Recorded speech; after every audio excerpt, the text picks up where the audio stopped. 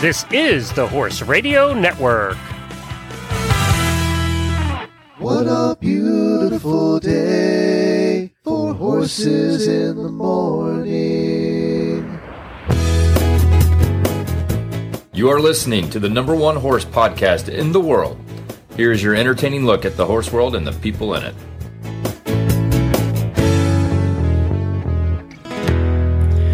Well, good morning, everybody. I am Glenn the Geek from Ocala, Florida. And I'm Jamie Jennings in Norman, Oklahoma, and you're listening to Horses in the Morning on the Horse Radio Network for May 26th, episode 2690, brought to you today by State Line Tack. Good morning, horse people.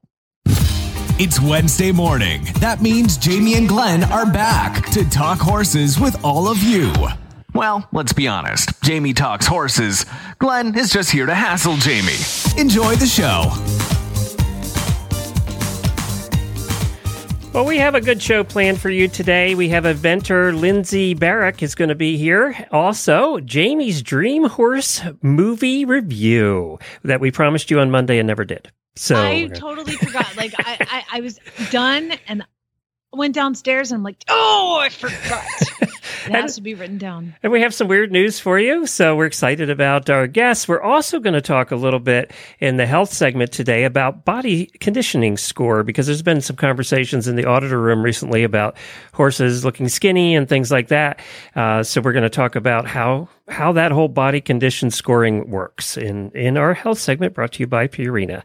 But first, remember last week on the Weird News, you brought us the story of the poor person who lost their $26 million winning lottery ticket? Yes.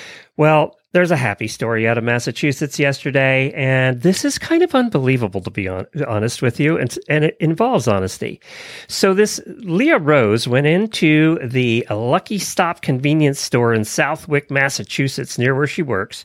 She's a regular customer there, and apparently she buys expensive scratch-off tickets because she bought the $30 Diamond Million scratch-off ticket.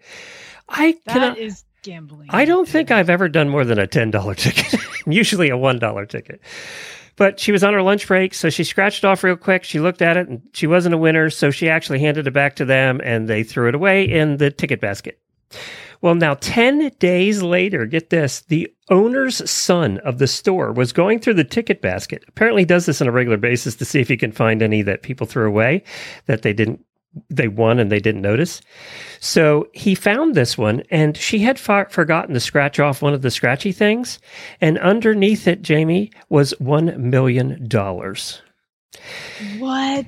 Yes. So this is where the story gets really happy.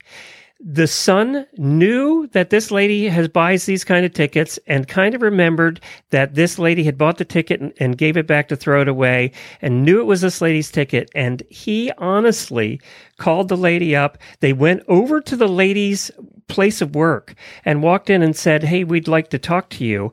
And she said, "No, I'm working. I can't do it right now." And they said, "No, we really need to talk to you." And the store owners handed her the $1 million ticket. That is crazy. Well, I guess how many people in that tiny little town buy the $30 lottery ticket? Exactly. So does it say what she did? Did she give them? She was in total disbelief. She cried. She hugged them. The store automatically gets a $10,000 bonus for selling the ticket. So they get some money out of the deal.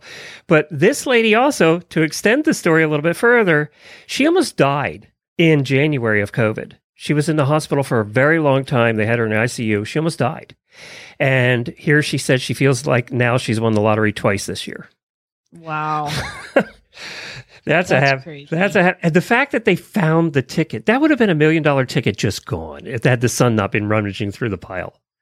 Stay out of the trash, boy. Get out of the trash. Actually, you know what? Go ahead and go through the trash. Yeah, I think go through every ticket in the trash. So there you go. There's a happy lottery story to make up for the one that was so sad last week, which was really, really sad. And now it's time for Daily Winnies.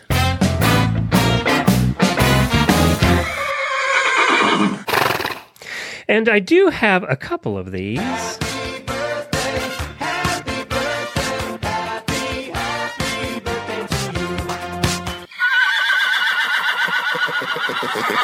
Patricia De Silva, who is the boss over at Heels Down Magazine and Heels Down Happy Hour. Happy birthday to her. Also, Eco Gold Pads. Eco Gold Pads. Yeah, that's true. And also auditors Emily Parmenter and Claire Kirsch. Both of you have birthdays, and very, very happy birthday to both of you. Emily's our friend from Alaska that we spent some time with. And you should know how to say her last name. It's Parmenter. Parmenter. Okay, we'll go with that. Yeah. Sure.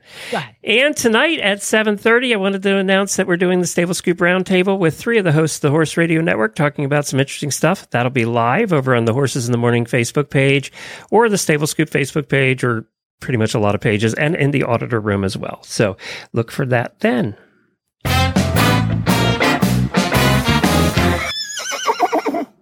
Have you ever, my skin is crawling, Glenn, and this has nothing to do with my daily Winnie. I'll get to that in a second. I found a tick, like a tiny little tick on me, an hour ago. All right, we're going to talk about that. Oh my God. I know a little about that. I have ticks all over my body. I know. It just keeps itching. I feel something. I'm like, oh my God, what is that? Oh, it's my hair. All right, we'll come back to that. Let's do your review. I do want to come back to that, though. Okay. Well, I wanted to give my daily Winnie to a movie. That's right. Dream Horse. The story of Dream Alliance, an unlikely racehorse bred by Welsh bartender Jan Vokes. With very little money and no experience, Jan convinces her neighbors to chip in their earnings to help raise Dream. Basically, buy a broodmare, breed it, have a baby, race it, and win. So the movie is about that. Now, oh my gosh. Let me start out by telling you, it's freaking great. Really? I mean, you liked it that much? It is great. And I watched it on my phone because the production company. Yeah, it's in the movie theater. It's not even out yet, right? I couldn't get it. Yeah, I think it's out now. But I couldn't get it to mirror to my TV. So I just watched it on my phone. And as tiny as it was still so good. Oh my gosh. Toni Collette, who plays Jan. I mean, that woman tells a story with just her face, just her face. It's so amazing. And the husband is great. The whole cast is phenomenal. And it's this story of she has this, she's really bored, and you can see the very mundane existence that she's living. And so a guy walks in the bar and he's talking about when he had a racehorse, and she just gets this idea to buy a broodmare, breed it, have the baby, raise it, send it to a trainer, and watch it race. And by the way, people, this is based on a true story. Yes, It's a true story. And so knowing that it's a true story, to me, that's my favorite kind of horse movie, because it really happened versus, she had to save the family farm and go to a big dressage competition and met a boy. Win $1 million. And met a boy who helped her tame the wild Frisian, all that stuff. So this actually really happened, and it is a great story. I have a lot of questions. Let me ask this one first. This was taking place in a little town in Wales, right? It was a little town in Wales. Were the accents as thick in the movie as they were in the documentary that was about this? I didn't see the documentary. Well, you could barely understand half of what they were saying because they had really Welsh accents. They probably toned it down a little bit, but there's a couple people that have really thick Welsh accents that are in it, but they're just so funny. And the characters in the documentary, there were some interesting characters in that town. Yeah, they portrayed those guys. Okay.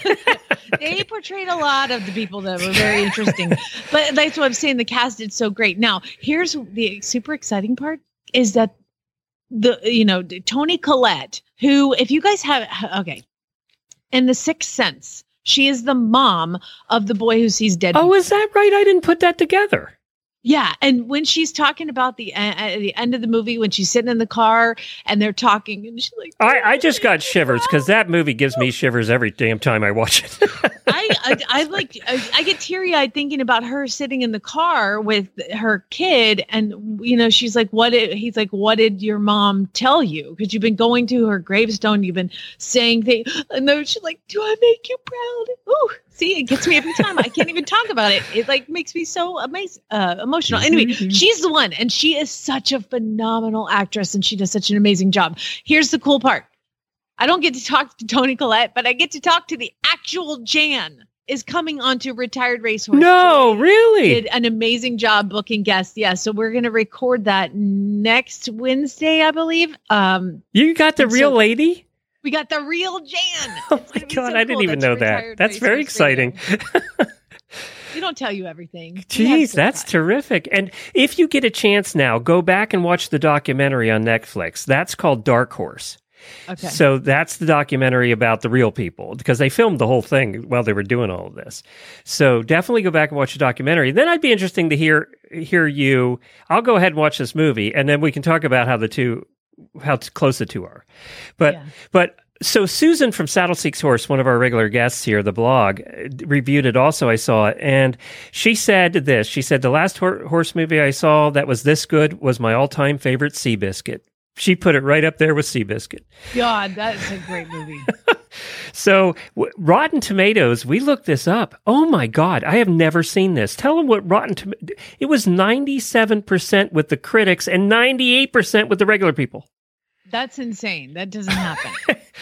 So obviously Susan also loved this movie. She just loved everything about it. She could, she said, yeah, a couple of the horsey scenes were maybe a little whiffy, but she said the storyline just overrates that. Do you agree? I do. There's a part in like Secretariat, okay, where she walks up to Secretariat and he's on the track and she looks him in the eye and she's got her face pressed up to his, and I remember when we got to talk to Penny Chenery. And I said something about, did you ever ride him? Where she's like, there's a lot of things in that movie that didn't happen. They had to Disneyfy it a little bit because like, he was a big stallion.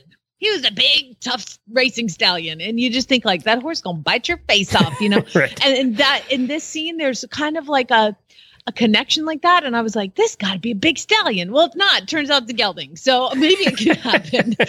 So the parts that and the other thing I was really worried about, because the racing footage is amazing. I don't know how they film. I mean, it was like, did they use actual footage?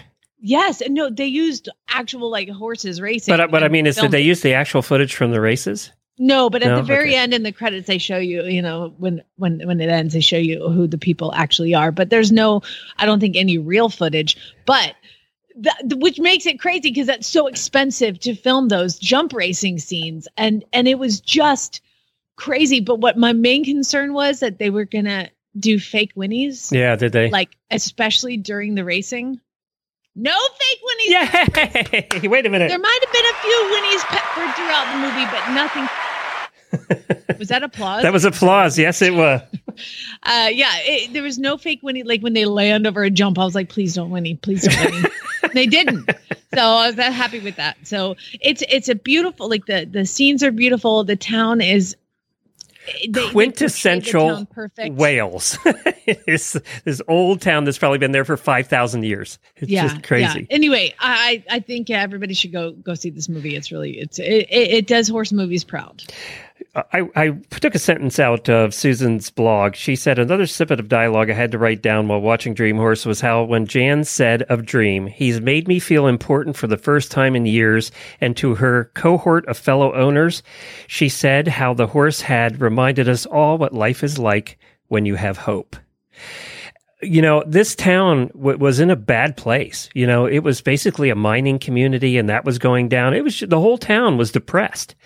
And, that small a town, everybody knows each other. And, these quotes were said basically in the documentary too. So, and that's why I loved Toni Collette's performance in it, because what you just said, I heard her voice say it. And she's just phenomenal in it. So it's a feel-good movie too. Yeah, but I did cry like 9 times. By the way, so did Susan, so you weren't alone. Okay. But I cry in Seabiscuit, I cry in Secretariat, I cry in just portrayals of horses on the big screen that are inspiring, I couldn't even finish the American Pharaoh documentary on Netflix. I just cry too hard. And he's fine. there's nothing wrong. It's just swell of emotions that happen when I watch things like that. I don't know. Anyway. Well, it is out in movie theater. It's not on Netflix yet. You can't get it online yet. It's out in movie theaters right now because it's playing in Ocala here. Hey, get back to the world, people. Go out to the movies. Well, some are not even open, I think, in some places. But if your movie theaters are open, guaranteed this showing of this movie will not be full. You'll have plenty of social distancing for this kind of movie at the movie theater. But maybe Jennifer and I will head over and watch it because would it be better to see this one on the big screen, you think? I definitely better than your 2-inch screen. Better than my iPhone. But yes, I would like to see it again on a big screen. Okay, good. Well, then we're going to have to make that a point to get that done this week. I love your review. It makes me feel so good that they didn't screw this one up, to be honest. Makes me feel so good. I mean, and like I said, the casting is just amazing. Every single person who played every single person was awesome. Now go watch the documentary. It's called Dark Horse. Okay. Interested to see what you think then. So State Line Tack right now, I did some research this morning. They have a sale going on right now if you go to the homepage. And if you go to the Rambo blankets and sheets, I went in there and looked. And I actually compared some of these sheets, by the way. They have about 15 different styles of blankets and sheets in there. And these are some of the leftover blankets from the winter and also some summer sheets. If you go in there and take a look, I took a look at the prices and compared them. I went to Google and I did the Google shopping search and compared prices. God, that thing's nice. I like that. I use it all the time. But I used the Google shopping search, and their bottom line price was lower than 99% of the others and equal to about 1% of other stores that were also having sales. So if you want a good price on some Rambo products, head on over right now to statelinetack.com. Quantities are limited on some of these. I noticed that they have the Rambo Wug, and that was limited in quantities to certain sizes and things. So you're going to want to go over and do that today. But they were definitely marked down to the lowest prices I could find on the internet. And I did take a look around this morning. So statelinetack.com is where you go to find all of that. Well, right now we are going to talk a little bit about a horse that Jamie has in training. I saw you post about this yesterday. I did. Yeah. So I have this horse that just came in he came in a couple weeks ago. His name is Why Not Okie. So there's Why Not Okie? Why Not Okie? Okay. You get a lot of Okies there in Oklahoma. Big surprise. Yeah. Well, there's an organization called, it's a trust. It's called the Richter Family Trust, and they breed. And most of the horses that they have are named. There's Okie somewhere in the name. So I've had, I've actually had 2 Okies adopted out of here. They're fantastic, typically fantastic horses. They are started in Western saddles and ridden up and down hills, apparently. And I would love to talk to somebody from there because they just come with just more balanced and more training, most of them. But this guy came to me. He's 16-1. He's chestnut, and he's got like a faint star. He's as plain as they come. But he came and I got him some shoes and got him feeling a little bit better. And I've been riding him a bit. And he came off the track because he had a quarter crack. And so that's grown out now. We finally got that gone. They kept him at the rescue for 8 months, letting his feet grow out. And I've started him, and he's awesome. He's a lot of horse. Like recently, a lot of the horses that we've adopted out from Horse and Hound, I say we, me and, I didn't do anything. They handle all that. But the horses we've adopted out have gone to kids or amateurs. And this is just a horse he's just a lot of horse. He needs a professional to train him. And so I decided I'm going to foster him and keep him here and ride him, and if I decide to adopt him down the road, I will. But he just needs a little more than I can give him in a quick week or 2 turnaround like I typically do. So I decided to have a horse. Look at me. Don't you have like 6 horses? I have a hopefully pregnant broodmare. I have a 27-year-old, and I have 2 2-year-olds, and then I have a Mustang who's a pain in the ass. So I have those guys. So you do have a lot of horses, just not a lot of useful horses. Well, they're useful in their own ways. The 2-year-olds are still growing. I won't start them till they're 3. And then the pregnant broodmare, she's just walks around and looks big. And hopefully, she's, like I said, we'll find out on I think the 5th, June 5th, if she took. So she's got a job. Duke, the 27-year-old, he helps me start all the babies. So he's got a job. And then the Mustang does nothing but escape and eat food. So I did notice that he's a trail horse. He's awesome. You started a trend on the auditor room of people wanting to have babies with their mares, I noticed. No. They started it. And then I jumped on. Oh, okay. I was like watching all these people posting pictures of their baby horses. And I was like, I have baby fever. Here I was blaming you. I shouldn't have been blaming you. Nope. Was not me. It was them. So anyway, so this guy needs a name. I can't call him Okie because I've already had like 12 Okies. So I was like, what's why not? What's why not in Spanish? And I was like, I cannot call him ¿Y por qué no? Sounds like volcano. So I need to get him a proper name. So it doesn't have to be Marvel. I love the Marvel things, but I was like, okay, well, what's big and red in Marvel? Because all my horses are named after Marvel characters. And I was like, well, there's the Hulkbuster. That's big. I like Buster. That sounds boring. And then Tony Stark, Iron Man. But I can't call him Tony. He's not. That reminds me of like an Tony's Italian a draft horse name. Is it? Yeah. Okay. So he needs a name. So if anybody has suggestions, I posted it on Horses in the Morning and the Horses in the Morning Auditor Facebook pages photo, and y'all let me know what you think, what you like.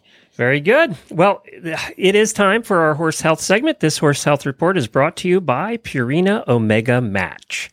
And today we're going back a little bit in time, a couple of years. I saw some posts, speak of the auto room, I saw some posts on there about some skinny horses, and there were some conversations about health and skinny horses and body conditioning. And I had done this fascinating interview with Dr. Richards from Australia, who's a nutritionist, and she talked all about body condition scoring, how it's done, what do those numbers mean from 1 to 10, and what's bad, what's good, and we're going to play that for you now, and hopefully that will help some of you that we're having this discussion. I know the listeners were having it, so hopefully it'll help some of you. Well, hi, Dr. Richards, and welcome back to Horse Tip Daily. Good morning, Glenn. It's great to be back with you. Your morning, my late afternoon. I know. Takes a bit of coordination. We'll remind everybody that Dr. Richards is in Australia, where it's winter, and I am in Lexington, Kentucky, where it's summer. Yeah, and I am very envious. I just wanted to throw that in. Now, your winters, do they get really bad where you are? No, I'm being a sook. Where we are, it's pretty mild. We don't even get frosts where we are, so okay. I am whinging. Gotcha. You're just playing with me here. All right. So, we have you on. You are with one of our sponsors, FeedXL, and we appreciate you joining us also to do some tips. And I think today you really wanted to talk about body condition, right? I do, yes.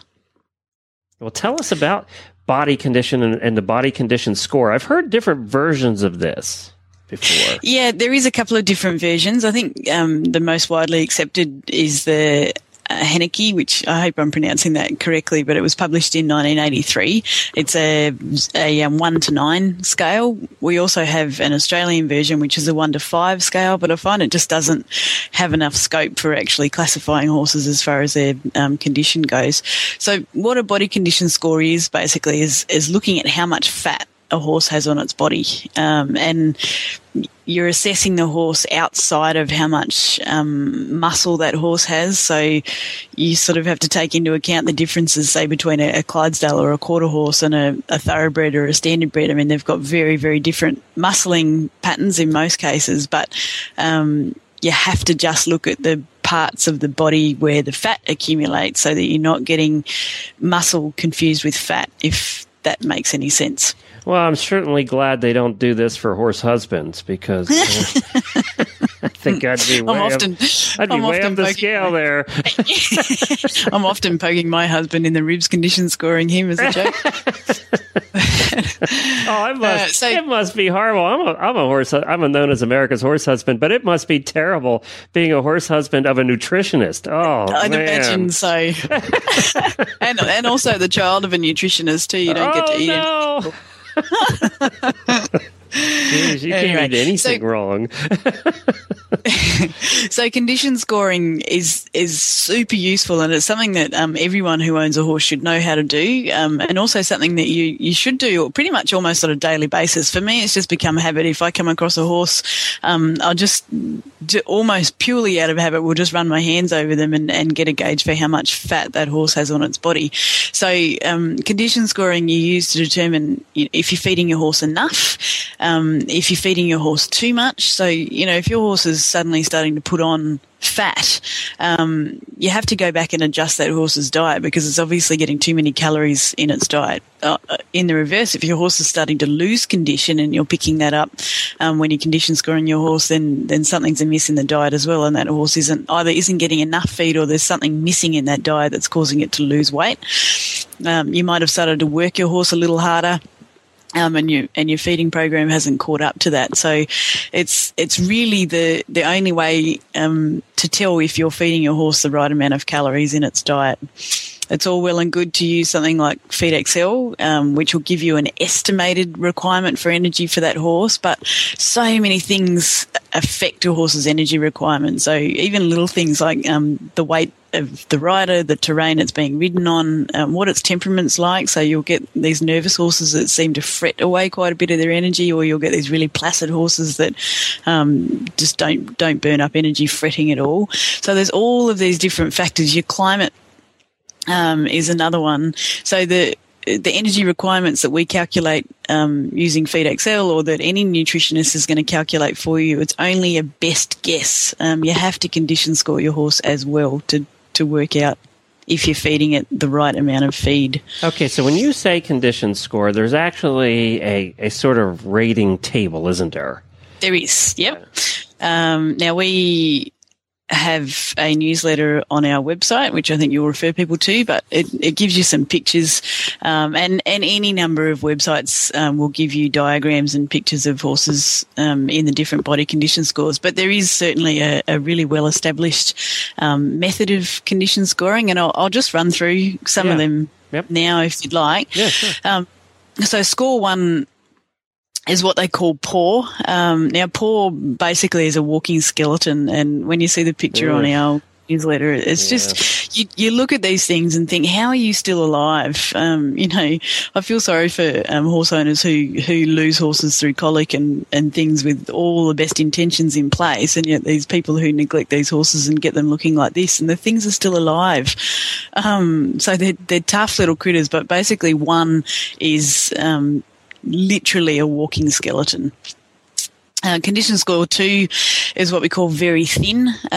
So almost a walking skeleton, but there is still just the tiniest little bit of muscle mass there over its rear end and a little in its rump. But basically nearly all of its muscle is wasted away, and you will not find any fat on that horse. So very ribby, hip bones will be sticking out. You can really see the structure of the shoulder. The neck will often be U-shaped as well. Stepping up to score 3 is what we call thin. Again, this horse will be still very ribby.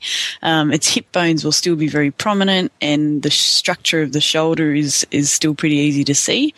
Also, the vertebra of the backbone, you'll be able to see quite clearly, particularly over its wither, but depending on how emaciated or how thin it is, also over its loin area.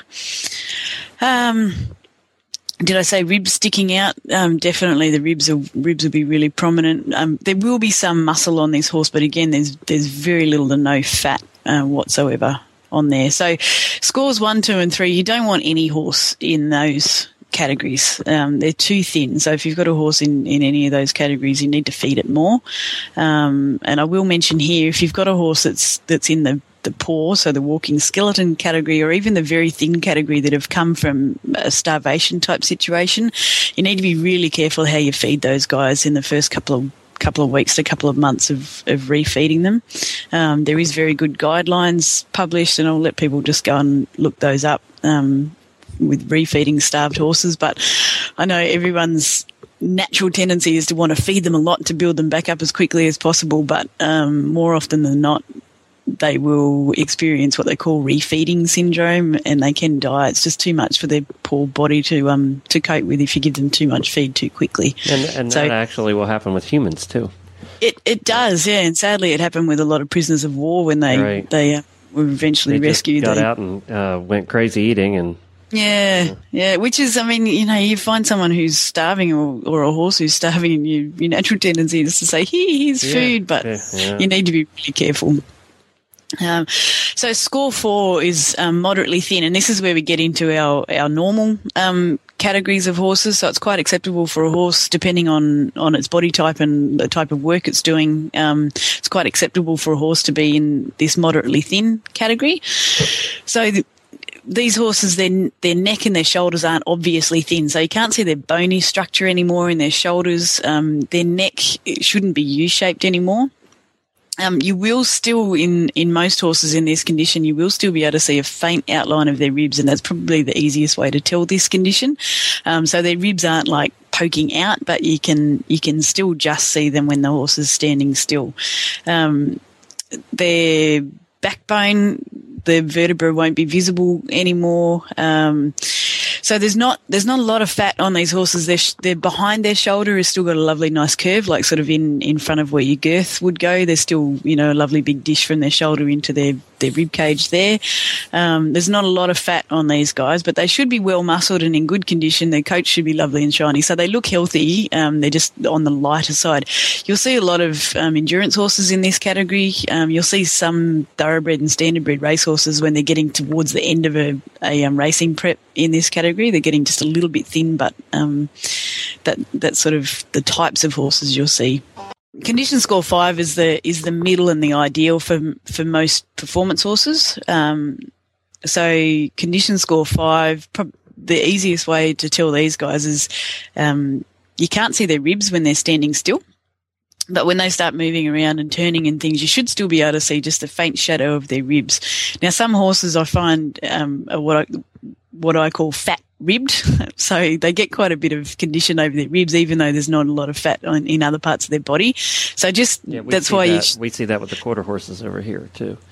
Yeah, we get it in stock horses. Even some thoroughbred fillies will do it as well. So there's not a lot of fat on them, but they're still quite soft over their ribs. So this is where you need to feel their neck. So the crest of their neck becomes really important when you get up into these higher condition scores. So if you feel right on the tip of the crest of a neck of a fit horse that doesn't have a lot of fat, so something that's in score 4 or 5, the skin on the top of their neck will just roll sort of loosely over where their mane is. You can roll it backwards and forwards. And when you pinch it, you kind of just pinch up a piece of skin. There's not like a fat wad there. Yep. When you get up higher, if you start running your hands over a lot of horses, you'll start to feel when they get that fat, cresty neck. So feel their neck, feel over their ribs, and look behind their shoulder. They're the 3 places that I find most useful for condition scoring. I tend not to use the tail head, which is mentioned a lot, mainly because when you're condition scoring weanlings and yearlings, it's not a part of the body that you really want to go for, lest you get your head kicked in. Yeah. So I tend not to use that area a lot, and I don't find it particularly useful either. So score 5, they don't have fat accumulated in their neck. You can feel their ribs very easily, but you can't see them when they're just standing still generally. And behind their shoulder, in front of where their girth goes, has still got a lovely shape about it. Getting up to score 6, moderately fleshy, they will start to get a little bit of fat in their neck. The area behind their shoulder starts to fill in just with a little bit of soft fat, and their ribs become harder to feel. So you actually have to press now to feel their ribs. They're a little bit spongy over their ribs. Score 7 is fleshy. Now, I find score 6 and score 7 quite difficult to differentiate because they are quite close. But basically, score 7, there's more fat in the neck, more fat behind the shoulder, and more fat over the ribs. So they are 2 tricky ones. But the 7 guys are quite soft over the ribs, and they do have quite a bit of fat built up in their neck. Score 8 is fat. These guys are fat, funny enough. So their neck has become really full with fat. So very, it may not have that real cresty appearance. So it may not sort of rise in the middle and have that bump. But when you feel it, they're top of their neck is broad, and when you squeeze it, you're not just grabbing skin anymore. In fact, you can't grab the skin anymore. No, it's too tight. Filling it up. Yep. Behind their shoulder, like if you look from their shoulder to their ribs, it basically becomes flush, so it's flat. There is no nice curve in there anymore. And their ribs, you're lucky to be able to feel them. You can feel them back sort of just in front of their I've lost the word. Flank. Their flank, yeah. Their back end. It's early in the morning here. So just in like the ribs that are quite close to the flank, you can nearly always feel them on most horses. So be careful not to go for that region. Look at the little diagram in our newsletter and always use the region of the ribs that's shaded there. But basically you almost can't feel the ribs on these horses that are fat. And then score 9, extremely fat. I can probably say that I've never actually come across a horse that is in this category. They're quite rare, but they are just I gross. had a pony. I bought a pony that was in this category. Yeah, so they're the ones that, I mean, they've got like the fat bulges around their tail, cellulite. Yeah, and their neck, is so cresty that it'll often hang to one side. Their ribs you cannot find. And you have to be careful bringing them back down, too. You do. Yeah, yep. I mean, that goes, we talked about bringing them up from a 1 to get to that 5. Well, bringing them down from a 9 to get back to that preferred category is almost as tricky. Yeah, it is. It is for sure. It's really you can't hard. Starve them. You have to feed them. No, that's right. Yeah, we're going to talk about feeding an easy keeper in another tip, I think. But you're right. You can't starve them because you will cause more health problems than they've got being overweight. And it needs to be a combination of diet and exercise as well. You can't just restrict their diet and not exercise. Well, and it's so funny because this correlates to humans so well. I mean, it's the same thing, when we're trying. By the way, I scored myself at around a 6. I'm saying moderately fleshy. My wife might disagree, but I'm saying... I was going to say, what would your wife say? That's what I'm saying. She might have me between a 6 and a 7, but I'm going 6, and I'm sticking with that. So there's as far as what condition score your horse should be in, or different horses should be in, there is some guidelines. So a growing horse, I like to see them nothing heavier than a 5, because all you're doing is putting too much weight or excess weight on their poor little immature bones and joints. So if you can keep them at a 5, that's perfect for those guys.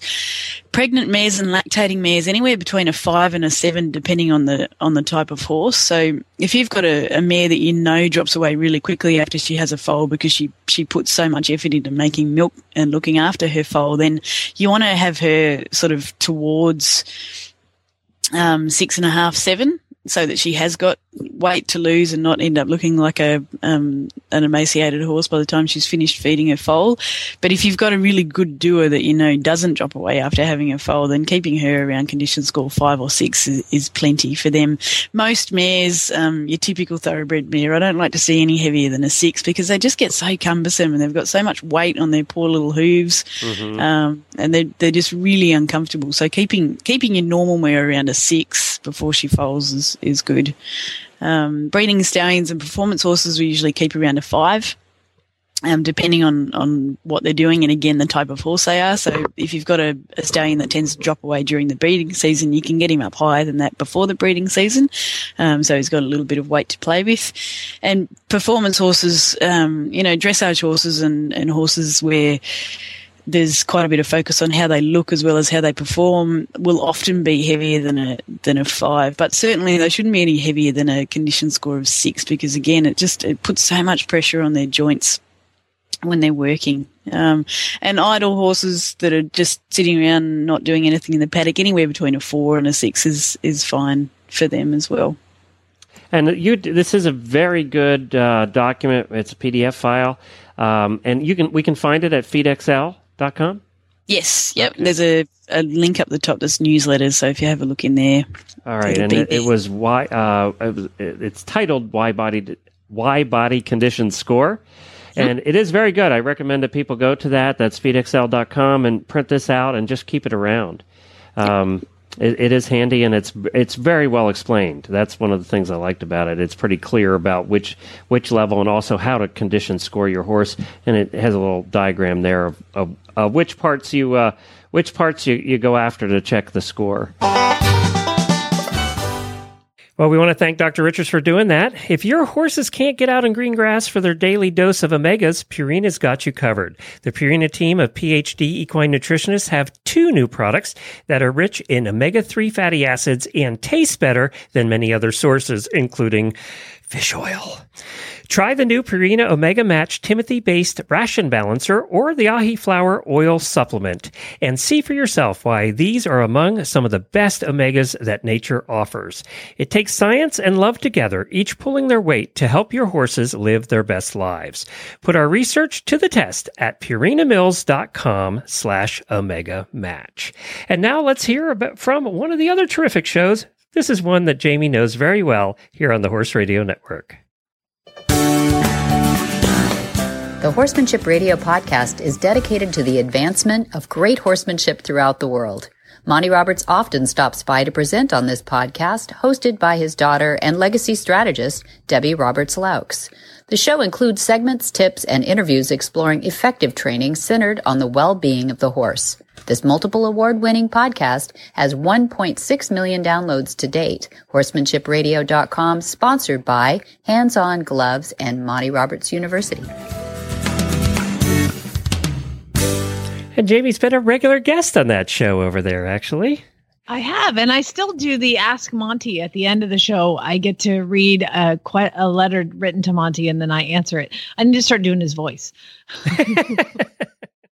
Well, as we said earlier in the show, we have Lindsay Barrett coming with us today. She is our Equiderma guest of the week, and she's a farm manager here at a farm in Tallahassee, Florida, also an eventer. And from what I hear, she's done some interesting things in the past that we're going to talk about too. Hi, Lindsay. Hey there. So what farm are you at in Tallahassee?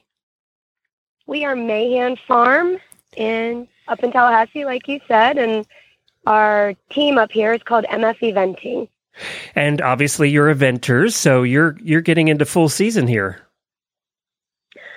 Oh yeah, I feel like it's always full season. It's true nowadays because down here you event in the winter too. There's no break anymore. Just keep going. We don't have a season. We just go. Are you in Florida right now or are you up north doing shows? Nope, we're in Florida year-round. Okay, good. So now, you started riding when you were really young and did the whole Florida State University equestrian team and all of that. But there's something I want to fast forward to, and I'll get back to eventing. But it said in your bio that you also vaulted for the circus at one time. Yes. We have a vaulting troupe called the Zingara Riders.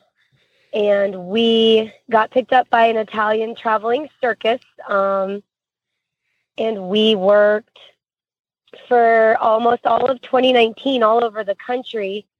We worked from Las Vegas to Chicago and back and forth a couple of times through Colorado and New Mexico and all up and down the California coast for this particular circus.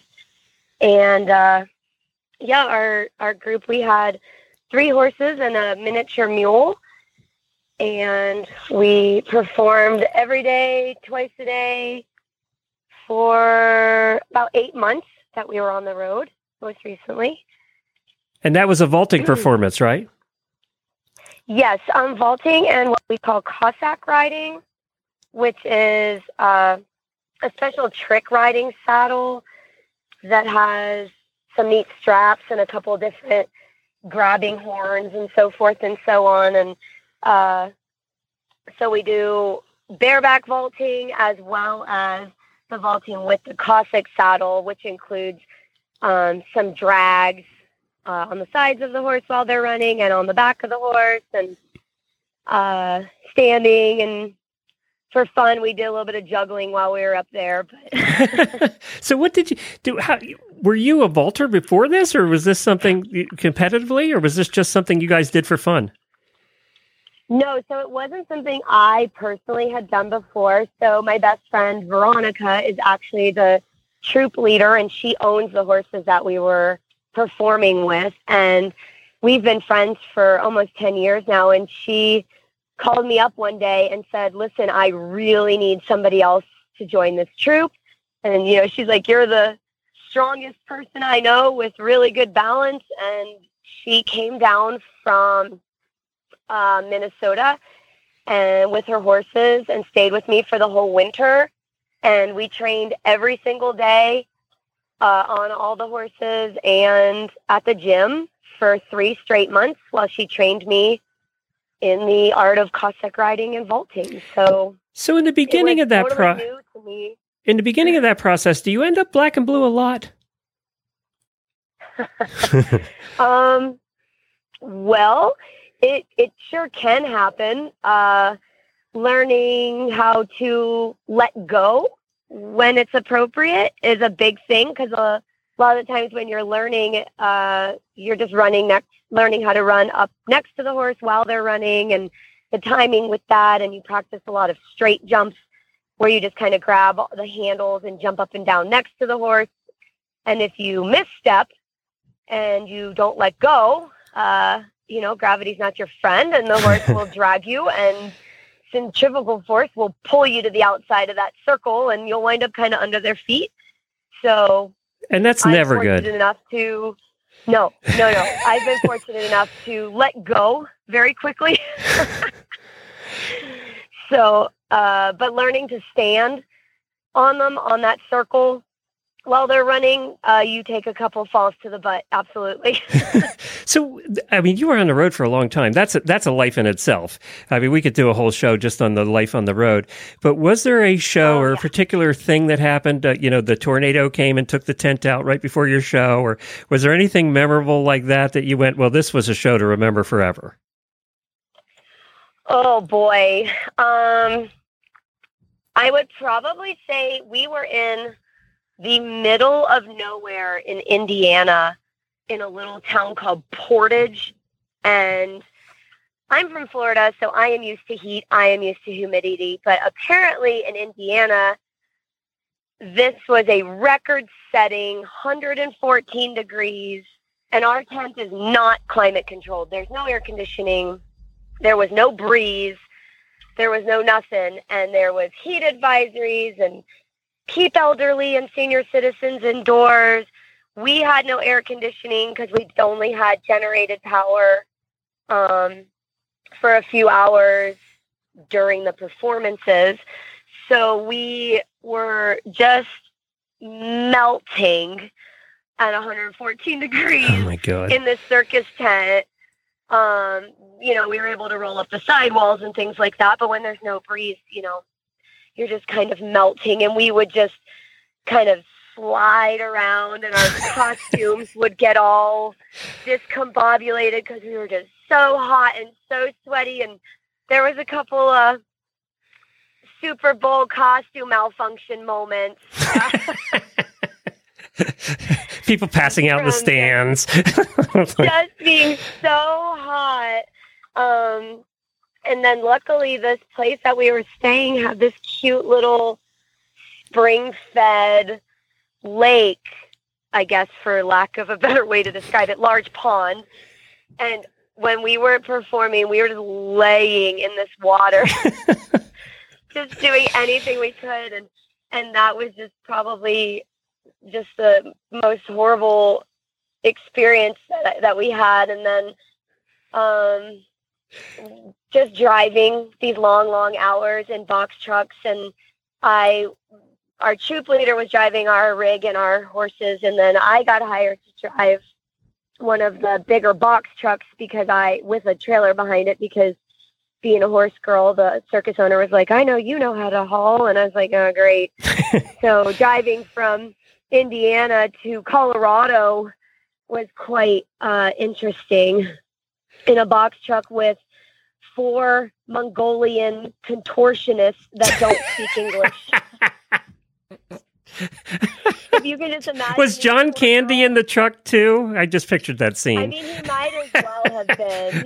It was literally a scene from a movie. These poor girls were just like, don't speak English. I'm driving. I've got my headphones on because they're listening to what I can only describe as Mongolian rap music.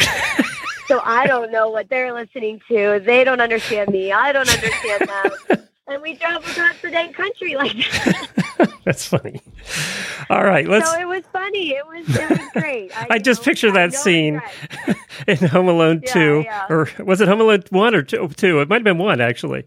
Yeah, that's what I pictured. Man, with the accordions in the back. All right. All right, I want to talk to you about one other thing, too, today. And I remembered this, and then I looked it up, and I was like, oh, I was right.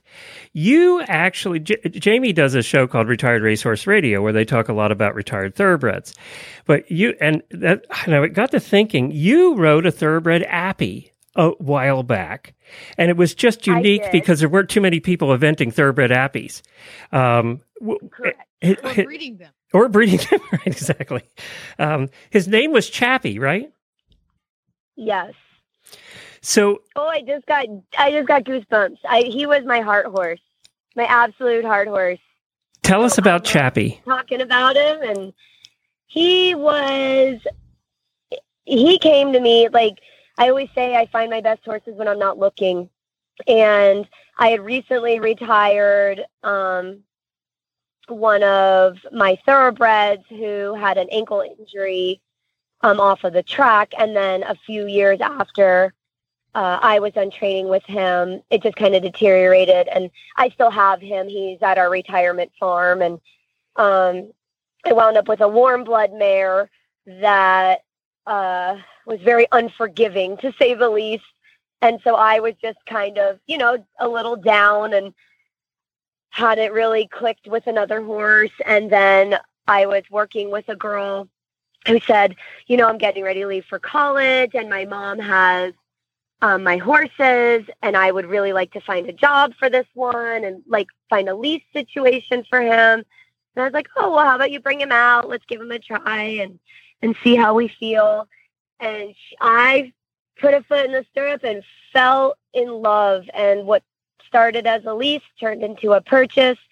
And the rest was just kind of history. And we kind of taught each other a little bit along the way. And oh man. What level did you get?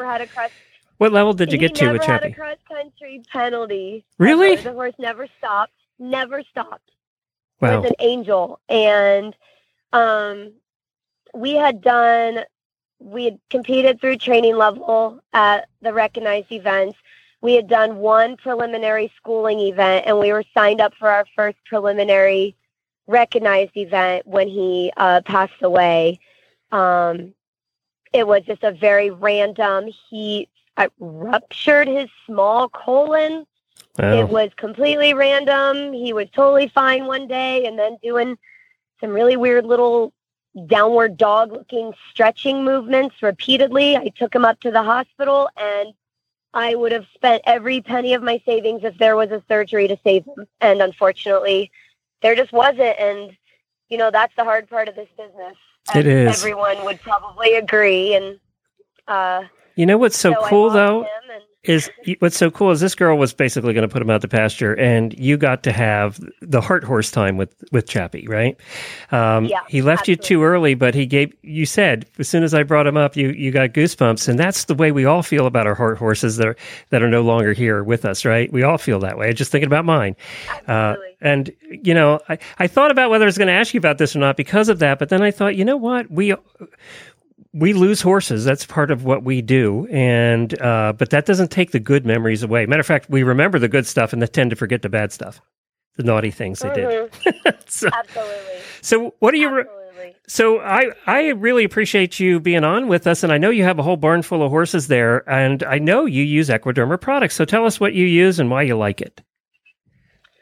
Well, we swear by the whole line, but I will tell you, we go through the fly spray like nobody's business. We use it in our barn when we bed the stalls. We will actually help spray down the walls and the bedding and the stalls. And it is amazing how we have been able to completely reduce, not eliminate, but reduce the fly population significantly. I mean, to the point where people come out and they're like, it's so weird. There's 50 horses on the property and I don't see flies and gnats. And I was like, we explained to them about manure management and dragging pastures and, things like that. And so we swear by the fly spray. And because this is recorded and not live, I'm going to say something because it may or may not be true. But I was told that the fly spray sterilizes the flies. This specific, the Equiderma fly spray sterilizes them so they can't reproduce. Now, I could be way off base, and then you can just delete it. But I think I don't know either for sure. So if one of the listeners could tell us whether that's the case, or if Equiderma could tell us, I'd be happy to know that. I am Googling. I can see Jamie running around squirting flies in her barn. Well, that's what we do, and we've noticed like a huge reduction in them. So I'm just going to go with that. Okay. We might be making that up, everybody, but if it works, who cares, right? Absolutely. I love the fly spray. Live by it. Swear by it. Do you know what's funny, Lindsay, is we had some listeners posting in the past week, because we do these segments twice a month with guests from Equiderma, and we had some listeners posting that are trying it for the first time. And I don't think there's been a negative post. It's always been, I tried this, it worked. And the skincare was one I saw posted. They had, I think it was rain rot or something going on, some skin condition. And they said they tried a bunch of different things. And then they tried the skin lotion. And in 2 days, we always say, give it 2 to 3 days and it'll look better. And they said in 2 to 3 days, it looked better. And they just couldn't believe it. Oh, yeah. The skin lotion is hands down my second favorite product. I like that it's safe to use on their faces. So I have a pile of chestnut horses right now, and any chestnut horse owner can tell you, like, the skin thing with them specifically is a little harsher, especially here in Florida. And it helps so much with keeping that they kind of get like a, not rain rot, but like a little mucky on their faces, the chestnut horses, at least in my experience. And I can just keep it on there like a couple days a week, and that problem just eliminated itself. Wow. Well, there you go. There's a testimonial. Equiderma.com is where you find all the complete line of products. And trust us, once you buy one, you're just going to buy them all. So you might as well buy them all to start with. I have the answer that we're looking for. Does it sterilize flies? According to this organics page that is promoting or selling the Equiderma fly spray, this is the neem and aloe herbal horse spray. It says, used consistently, Equiderma will cause insect populations to drop by interfering in their normal life cycle. The neem stops the development of eggs, maturation of insect larvae already laid, deter adult mating, sterilize adults, and block the ability of the insect to swallow. There you go. You were apparently you were right. And I got to say, the flies aren't as happy at that barn either. They just have nothing to look forward to. Right. No, nothing at all. Get out of here. This place sucks. Can't even swallow. Yeah. So I don't know. We don't have a fly spraying system installed in our barn, but we call it our manual fly spraying system, and we just spray down the walls of the stall, and it doesn't need to be an obnoxious amount, but just spray the wall and across the top of the bedding, and we've seen the fly population just deteriorate. I've never done that. I'm going to try that because we live in Ocala. We have the same problem. Going with it. So I'm just going with it. All right. What's your website? Where can they find you, or how can they find Lindsay? We are mayhanfarm.com or on Instagram at MFEventing. Very good. Thank you, Lindsay. Awesome. Thank you guys so much. Thanks. And now we've learned today that the fly spray will keep the flies from mating. It turns down their like sex drive or something. It's anti-sex fly spray. Mating, maturing, repopulating. I mean, you could take this part out too, Glenn, but I know some people I could spray this on. Very beneficial. Oh, I'm in. Oh, I'm leaving this in. Thanks, Lindsay. All right. Bye, guys. Bye. Come here. Hold on. Shh. Okay. You're good. You can walk on now. Go ahead. Time to learn why some days you're embarrassed to be part of the human race. In Jamie's Weird News. Y'all are slacking a little bit. I only had 3 people submit weird news to me this week. Glenn, I didn't even get one from you. I know. I found one too, and then I fell asleep before I sent it. I mean, what do you do? What do you fall asleep with your phone on your chest? What Yeah, do you pretty do? much. Okay. Well, I would like to thank Matt, Laureen, and Alicia for sending these in. I don't think I can use 2 out of the 3 of them because, y'all crazy. I might even not use any of them because, I try not to use death. No, we can't use death ones. No, you can't die in these. It kind of takes the show down a notch. What about if it's a dead body? Kind of the same thing. In a very weird location. Well, that's kind of the same thing. Yeah, that's kind of the same thing. In a statue because he dropped his cell phone in it. Okay, no, you can do that story. I have to hear this. All right, I'll get to that one then. All right, well, you guys, if you do ever come across a weird news story, you're like, wow, that's weird. Email it to me, jamie@horseradionetwork.com. Put weird news in the subject line, then I can keep it apart. Okay, so let's head over to Maharajpur in India. And apparently there's a couple getting married and they had just completed the exchange of garlands. This is a very, very ornate Indian wedding.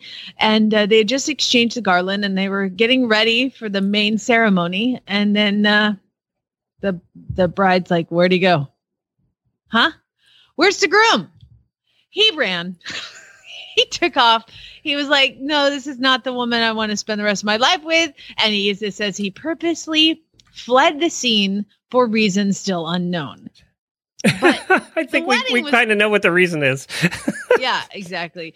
I'm assuming that this is like one of those weddings where they have to marry the other an arranged marriage. They still do that there. So this very well could have been his first look at her, and he went, "I'm out of here." Yeah. So apparently the bride's parents were like, this wedding will take place. Oh no. All the single men line up. Oh no. And they went through and they found the father of the bride selected somebody else. Can you imagine that happening here? No. Can you imagine? You go to this wedding for somebody else, and your son's now 18, and you're going to a friend's wedding with somebody else, and he's like the best man, and then the groom runs out, and then all of a sudden they line him up, and they pick your son as the next one. Yeah. You know what? Lucas, get up here. I will murder somebody. Yes, the bride's family deliberated the pool of potential husbands in the groom's wedding party, which was a barat, and settled on an eligible suitor. And then there, at the same venue, the bride married her new groom. Oh, my God. All I can picture is all these guys dancing around a pole on a stage. That's all I can picture. Why are you picturing? I don't know. I just thought of Chippendales. They were on display. That's where I thought of that. Everybody, shirts off. Okay, this is a ridiculous story. Okay, you know how they say cats always land on their feet? Yeah. It's true. It's true. So this has happened in Chicago last week. There was a fire in a building at 65th and Low, and it was on the 5th floor, like apartment complex, and it's on the 5th floor, and the windows are, smoke is pouring out of the windows. The windows are broken, and they're filming the film crews the news crews always at a fire, and they're filming upwards, and a freaking cat jumps out of the building, plummets 5 stories down to the ground, hits the ground, walks off. So ridiculous.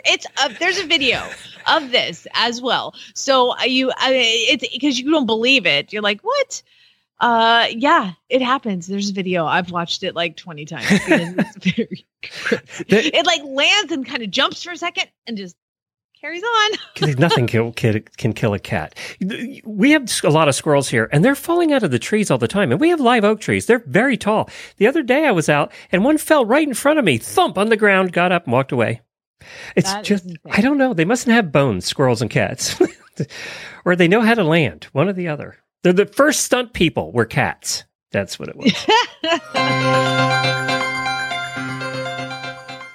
All right. So Lori sent this one in. I forgot to mention Lori because she said I probably wouldn't be able to use it because it involves a dead person, and she knows. Well, yeah, this is the one I gotta hear. This. Dead people, but in Barcelona, there's a big giant statue of a Stegosaurus.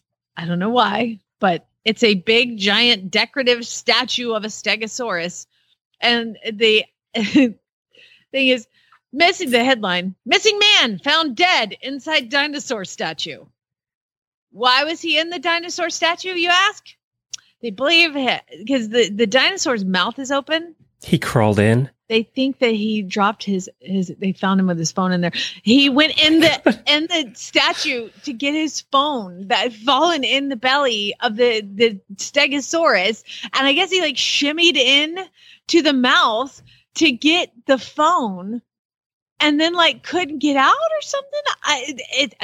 It's a weird news story. God, but yes, this guy. I'm thinking night at the museum now. It's like, what were you doing where you were alone with a statue and you lost your phone and you're like, this seems like a good idea. I'm gonna go in there and get my phone. How long was he missing? Do we know? It does not say. All it says is missing man found dead inside dinosaur statue. There's a photo of the giant Stegosaurus, and the story is local police near Barcelona believe the man crawled inside the decorative figure to retrieve his mobile phone. Now, Lori also had follow-up questions like, how on earth did they know to look for him inside the dinosaur statue? Well, that dinosaur weird. Got one last meal. Sorry. Except that Stegosaurus is a vegetarian. Oh, well. Not anymore.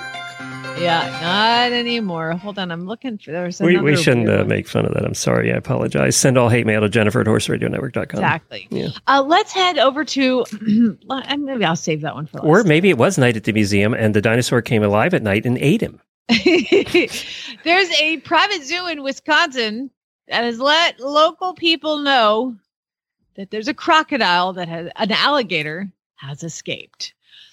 Yes. An alligator named Rex was discovered to be missing from his enclosure last Saturday.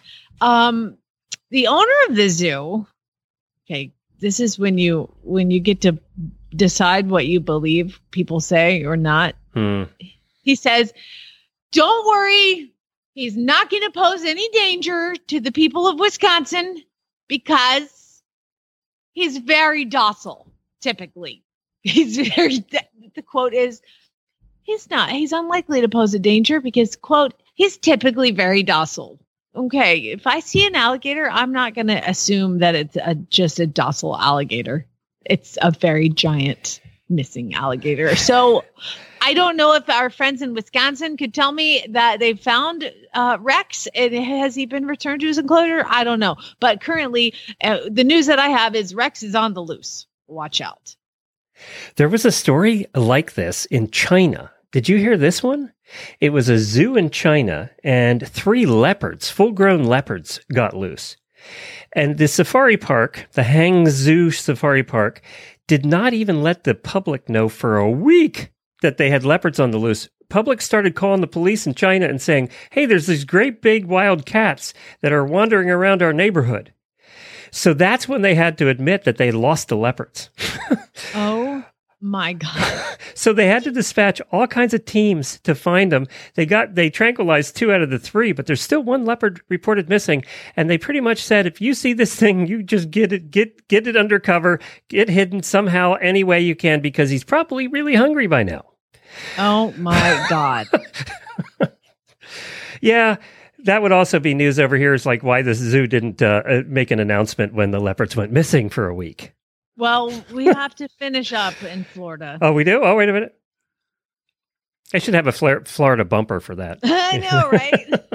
And now again, here we go to Florida. You going to hit the sounder? I did. I just played it. I can't hear. You got to stop putting things on mute. Oh, it's this new system. It's so fancy. Yeah, it's so fancy. I can't hear it. So this lady, she's like, I'm going to go for a swim out in my backyard. And she goes to the window and she opens the sliding glass door and she steps out and she drops her towel and she's in her bathing suit and she walks over to her pool. goes to step in. Holy good Lord, there's an alligator, a crocodile in her pool. We get alligators here. It's probably not a crocodile. The story says it's a crocodile. Oh, wow. Well, that got loose from someplace. I can see because there's video because her camera caught it. And it looks like an alligator, a crocodile with a pointy nose. Yeah, that's a crocodile. Oh my God. Yeah. Oh my God. How did a crocodile get in her pool? It walks over there. Oh my God! Wait, I'm watching the video now. There's a guy walking over to the pool. There's an alligator. Oh God, they're getting him out now. Okay, all right. I can't watch this anymore. So obviously she called the alligator wrangler over. Yes, there is. They called the Florida Fish and Wildlife Conservation Commission, and they had to use the pool, like a big thing to get it out, like a pole.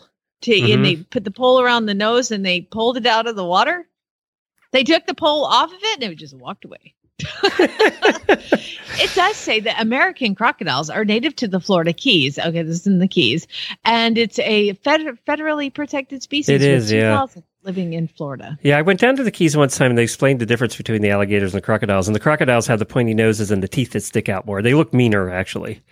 Yeah. Yeah. Well, there you go. I don't know. I don't think I'd get in my pool for a while. I'd let that sanitize for a little bit. I don't know about sanitation, but I sure gonna look at the bottom of it. You know what? I'd even open up my little where you I would recommend a fence myself around your pool. Yeah. That's what. There's lots of things that could be done differently, but just don't jump in without looking first, people. Well, thank you for the weird news. If they want to send you weird news, where do they do it?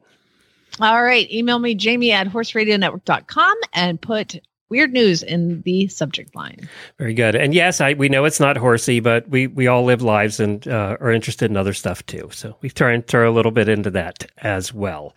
Well, don't forget tonight, if you're listening to this on Wednesday, we have the Stable Scoop Live at 7:30 on all of the Facebook pages, including Horses in the Morning.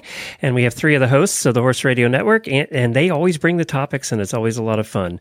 So join us for that. Tomorrow here on Horses in the Morning is the sales episode with Kayla, and Kayla and Jennifer recorded that one already, so that'll be out to you tomorrow, and then we'll do some really bad ads on Friday. You can find Jamie's Facebook page at Flyover Farm, Jamie Jennings, certified Monty Roberts instructor. Typically, if you put in Flyover Farm, you'll find it. And There's only one farm, not S. Hold on, auditors. We'll have a little post show for you today. And I also wanted to give a free plug out to my brother who has EasySignsOnline.com. If you need a sign for your farm, go check it out. Jamie's sign for her farm is Easy Signs made. It's on that Facebook page. It's one of the front things. That dude can make a sign. I'll tell you what. That's the best farm signs and the best value that you will find. And he uses materials that don't fade. It shouldn't be fading because he tries to use materials that don't fade a whole lot. So over time, like a painted sign would. But I wanted to bring it up because yesterday I had a rush order for him. I wanted to get some magnets made for our test trip here coming up, which is in 2 weeks. And I went, I need magnets for the truck with our logos. And I'll have them in 3 days. And they cost me like $40.